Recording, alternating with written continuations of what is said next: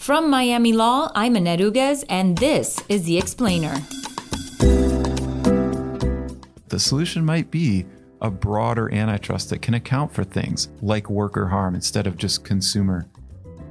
Welcome back to the Miami Law Explainer, the legal affairs podcast where Miami law experts lend context and historical relevance to today's headlines. The 2020 Democratic presidential candidates are all over the map, from Bernie Sanders calling to change the fundamental goals of antitrust to the Obama-era Silicon Valley-friendly Joe Biden's more moderate stance of let's take a closer look. Antitrust expert John Mark Newman joins us to handicap the race to break big tech. Let's go to executive producer Catherine Skip with the interview. Morning, John. Thanks for coming back. Thanks so much for having me. So maybe we should start by looking at some of the historical candidates. Woodrow Wilson, William Taft, Theodore Roosevelt, and some other guy. Spoiler alert, Wilson won. But much of the campaign centered on antitrust issues. Can you talk a little about that? Yeah, so it's really fascinating. If you go back and look at 1912, which was the last presidential election when antitrust was a really salient topic, as I would argue it is today. You can kind of see shades of some of the modern candidates' positions. It's everything old is new again in some ways. So if you look back, you had a range of positions being put forward back then. You had Roosevelt, the original trust buster, who had actually kind of lost faith in trust busting a little bit and thought we needed more heavy-handed public interest type regulation. Mm-hmm. You had Taft and Wilson somewhat similarly, both saying, I think antitrust can work. We don't need so drastic of an intervention. And then on the way other end of the spectrum, you had Debs, who was saying antitrust can't work. These trusts are so bad, we should just nationalize all of them. So a true socialist. Mm-hmm. Amy Klobuchar is the candidate who first made big tech, data privacy, net neutrality, like her major issues when she was in Congress. And it's a big platform on her campaign. Can you talk a little about her stand and how she maybe differs from the other candidates on this? Yeah, so she's definitely the first one to come forward with a very concrete antitrust reform proposal.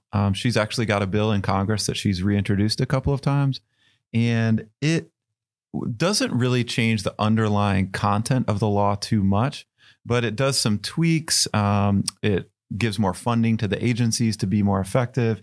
I think the biggest change she would do is in some cases where a merger is just big enough, she would like to shift the burden to the merging companies to actually prove that their deal is somehow good. Whereas right now it's the enforcement authorities, the FTC, the DOJ, who have the burden of proving a merger is bad. So you'd have to shop your own case. Exactly. Right. She would shift things around a little bit. And in some ways, that's a big change, although other candidates are maybe proposing some bigger changes at this point. Mm-hmm. It feels like some of the candidates came with skin in the game. I think it's hilarious that Buttigieg joined when he was at Harvard and it was still called the Facebook. Kamala Harris, Silicon Valley is in her district.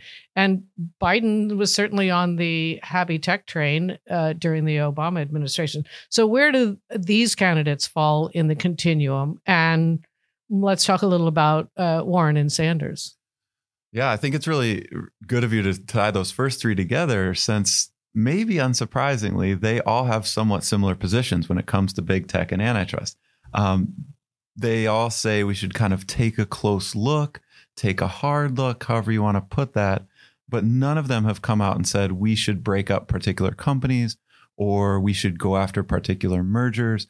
And none of them have put forward what I would call any kind of reform proposal. They've just said, oh, we'll actually enforce the laws we have. That's, I think, much different from Warren and Sanders, who have moved far to the left, I think, in different ways, in interesting ways. But they're both shifting that Overton window, I think, whereas the first three you pointed out really kind of saying the status quo plus some more active enforcement. Well, Sanders is the most aggressive. I'm not sure that's the right word. Doesn't he want to have those companies owned by their employees? Yes, Sanders has put forward a suite of proposals to, I think in his words, sort of radically shift the balance of power in our marketplace as between workers, consumers, and then corporate entities and their shareholders. So a part of his vision is for strengthened worker ownership, strengthened labor unions, and all that. He also has fairly detailed antitrust proposals, which don't get talked about as much, but those are similarly pretty radical changes from the way we've been doing things. He's, I think, the only candidate to say that the standard that we've been using in antitrust for 40 years, the consumer welfare standard, needs to be replaced. He would broaden that standard. He would take account of new things like harm to workers, economic security, whatever that means. He doesn't really define that.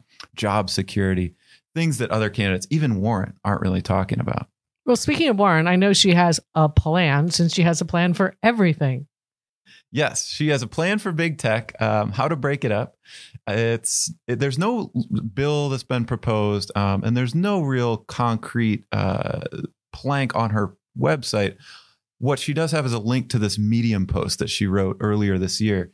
And basically what she proposes there is that we'll identify certain companies as digital platforms. Now, she doesn't say exactly how we'll do that, but once we've identified who the platforms are, we're going to prevent companies from both owning a platform and what she would say is called playing on that platform. So for instance, if you're Amazon, sure, you can operate this marketplace, but you can't also sell your own products within the marketplace.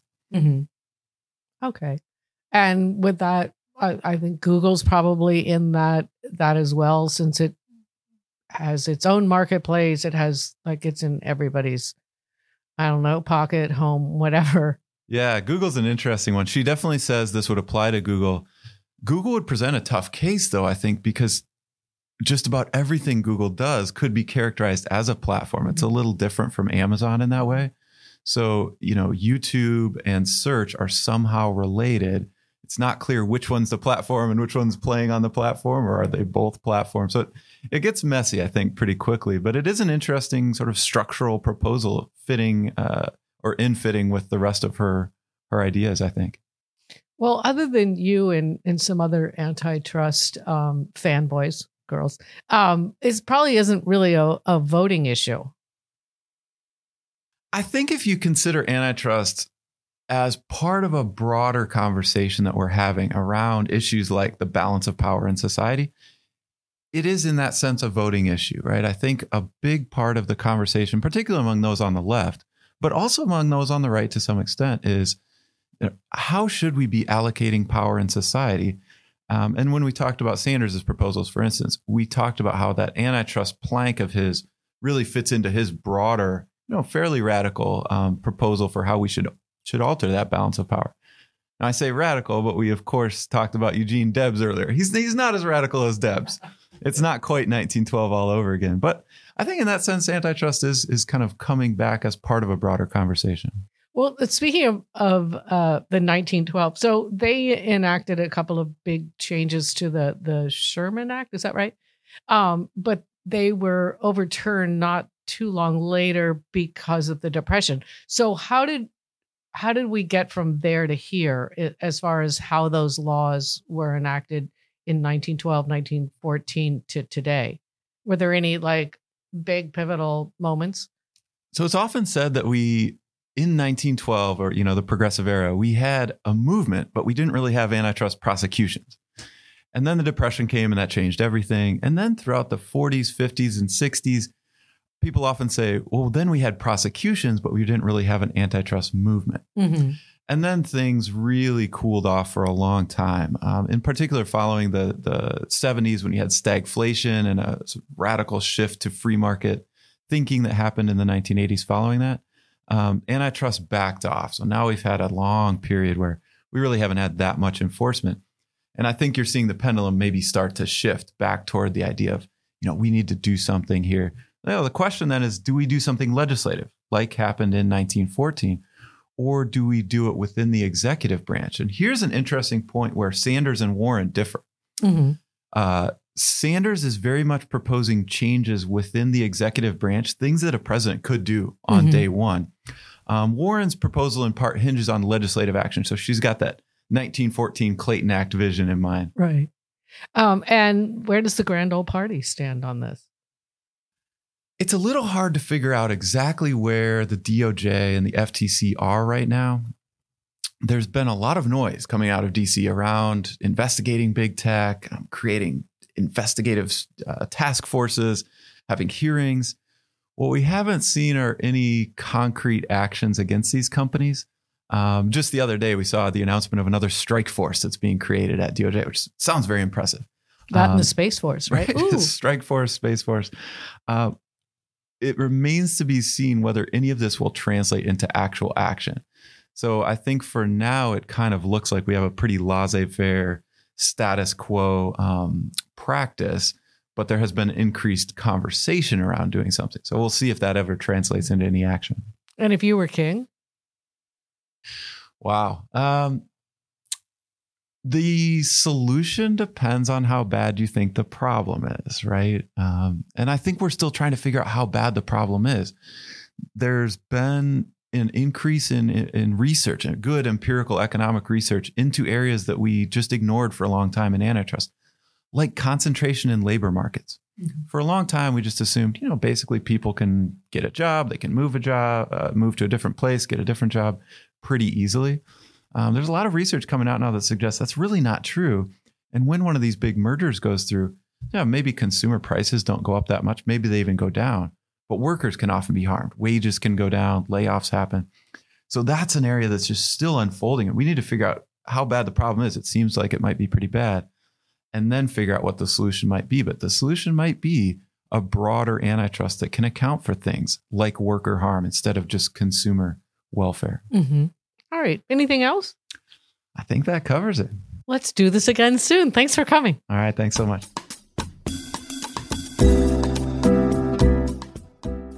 Thanks for joining us at The Explainer.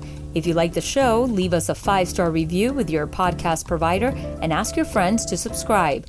You can always drop us a comment at explainer@miami.edu. Our show is engineered and edited by Christopher Alzadi, with theme music composed by Ray Kim from the Frost School of Music. I'm your host, Annette Uguez. Today's episode was brought to you by University of Miami School of Law's Startup Practicum, enabling law students to help new ventures needing legal assistance. More information is available at www.law.miami.edu/startup.